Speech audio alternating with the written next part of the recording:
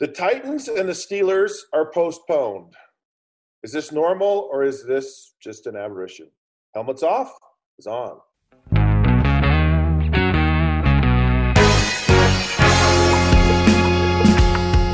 Okay, welcome to another episode of Helmets Off. Scott Mitchell, your host here. Thank you for tuning in. We appreciate your business and been doing this for quite some time now. A lot of fun. Get to share my insights into sports and life and interview people and find out what makes all of us tick and what we think behind, I don't know, the things that we, think in our head.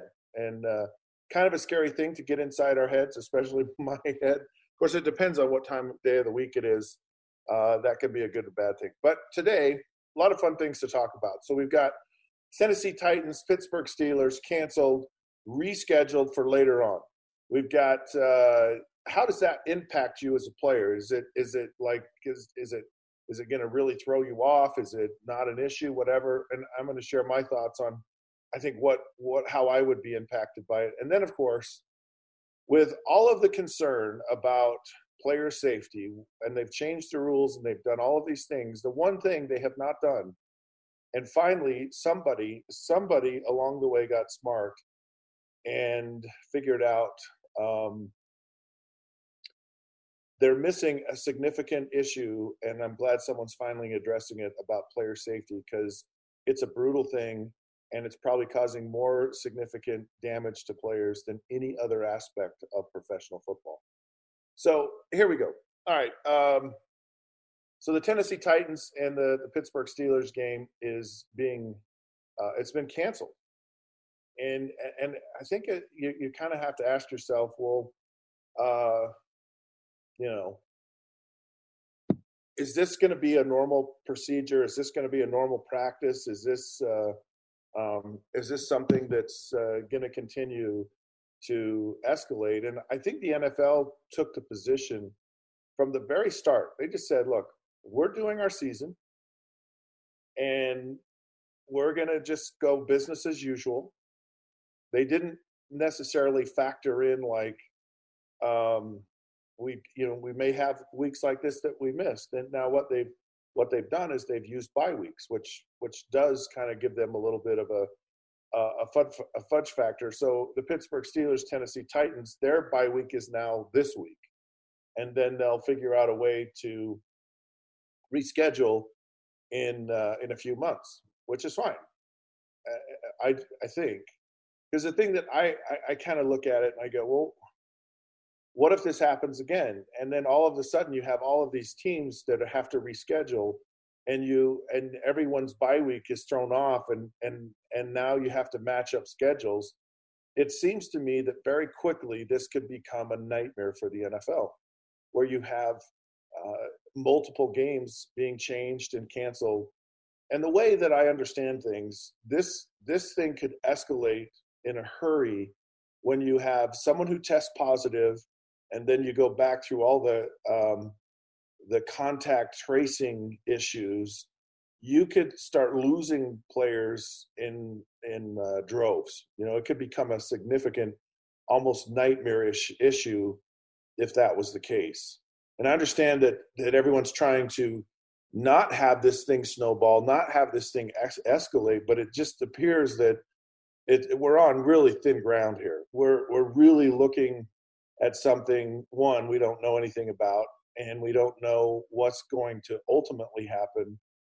But we're 3 weeks into the season of a 17-week season, and we have had a team already have issues.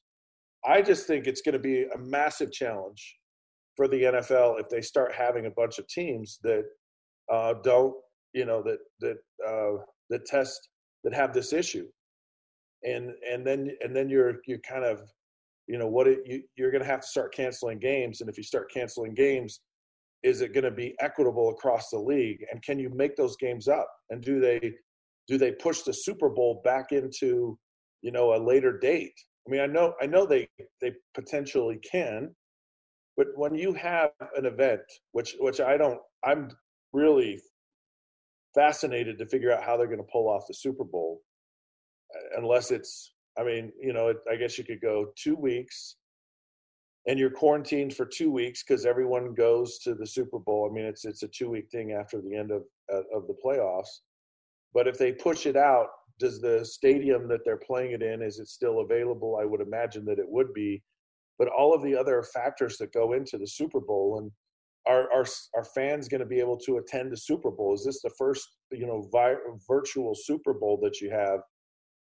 And you hear nothing from the NFL. You don't hear, okay, here's our plan, here's our contingencies, here's all of these issues. It's just, and I believe they have them, but they just haven't heard a lot about what they're actually going to do. It really scares me, though, when the NFL you start having this issue and it really snowballs. That could be a massive issue for the league really getting its season done. Now, maybe it'll work, and maybe the bye week situation gives them the flexibility in their schedules. Maybe they move the playoffs back a week or two if they have an issue. There's always things that they could potentially do, and I think, there's nothing in the spring. It's like once the football season's over, it's over. Now, if they start getting into prepping for the combine and the NFL draft, if they push it out into the end of February, the 1st of March, how much of an impact that has moving forward, I don't know, but it's certainly something that could become a real issue. I've been impressed with the NFL that they've kind of had this attitude of moving forward, and it seemed like they've had kind of their handle on everything. But it's just going to be an interesting thing going forward to see if this is just a one-off situation with the Titans and the Steelers, or if this is going to be the norm. If they have more and more teams, and of course the season's just started.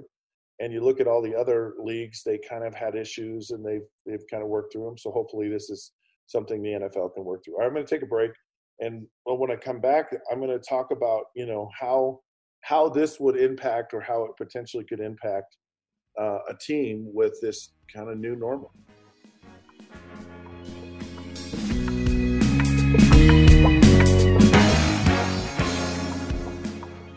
Okay, welcome back to Helmets Off. I'm Scott Mitchell, your host, and of course we're talking about the impact of COVID and how it's already had one NFL game canceled and rescheduled for Week 7. And I guess that's everyone's schedule. Just if you have this, you just move it out into a date that works for both teams, and maybe that's something that they can do. I know the NFL schedule is. You have to be a nuclear physicist to figure out the formulas and how they map out the schedule and how it works and how they try to make it as equitable as possible. And I'm sure they probably figured out how to do that with this. But again, it just seems like such a challenging thing. As far as being a player and like having a game postponed, when you go to training camp in July, for 12 years, I just said, my goodness, before I know it, it's going to be Christmas. And you get into a routine. So it's like, the season just goes by so quickly. And you get in this routine of preparation. And when you're in a really good flow of preparation and your team's doing well, and you just want to keep playing. You look at the Pittsburgh Steelers and the Tennessee Titans, two teams that are playing quite well this year. It really kind of is unexpected in the sense that when your normal bye week is, so that, okay, I'm in the flow of everything that's happening, and you want to just keep in that flow. And when that flow gets disrupted, what you hope for is that you can continue to stay in the flow with the disruption. And sometimes it works and sometimes it doesn't. You look at the Utah Jazz this year in the NBA, and they were just in a rhythm against the Denver Nuggets. They took a 3-1 series lead, and then all of a sudden they said, wait a minute, we're not going to play basketball. They postponed the playoffs with the player protests and all the things that were going on. And the Jazz just couldn't find that rhythm. once they came back again, it was just like they couldn't find it. The team they'd been they just weren't the same team, and so that's the concern you have with some kind of unexpected, situations like this. Now, if you're smart, you're a smart team, you're a smart player, you realize that this is the new norm. Back in 2001, 2001, when the only time in my career a game was postponed was after 9/11, and it was unexpected. Right? You go, just in the normal rhythm of the season, and you're moving along, and you're feeling good about things, and then all of a sudden, bam, here you go, and so it's a bit of a shock and a blow to I wouldn't say a bit. It was devastating, and it was a massive adjustment, and so it's kind of unexpected, and those things are harder, I think, to manage than when you have something that could happen. So in this year, there's a likelihood you're going to have a game postponed. So you just have to have some kind of contingency plan, or you just got to roll with the punches kind of thing.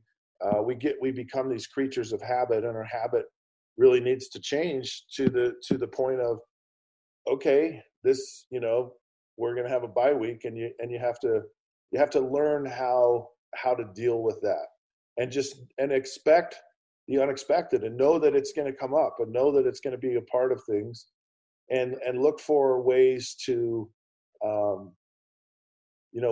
find a positive, or find ways to stay in that rhythm. And so much of it is the timing you have with the players that you play with, especially being a quarterback. And a lot of other positions, maybe it's different, but quarterback, it's getting into that comfort zone with the players you have, and you see that happening in the NFL with no preseason. You look at Tom Brady and how he just seems to be getting better and better and more comfortable with his guys because he's just had more time to work with them. So it's finding ways in those off times to maintain that really good rhythm that you get in, and vice versa.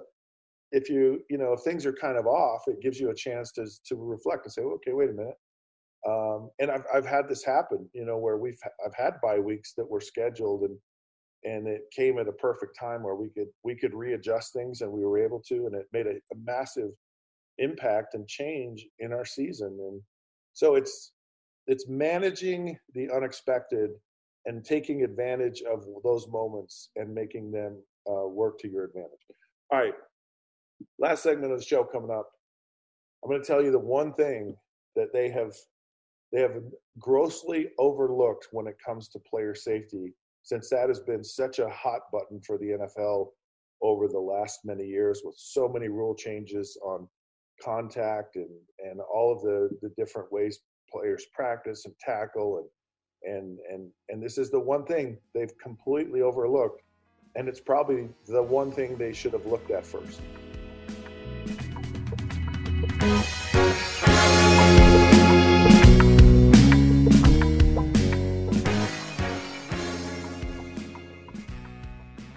All right, welcome back to Helmets Off. Scott Mitchell, final thought of the day here, and I'll get right to it. So the NFL Players Association said, these artificial turf fields, no matter how prescription turf they are, have a significant rise in lower body injuries than when you play on natural grass, and it's significant. It's a 69% higher likelihood that you'll have some kind of ankle injury.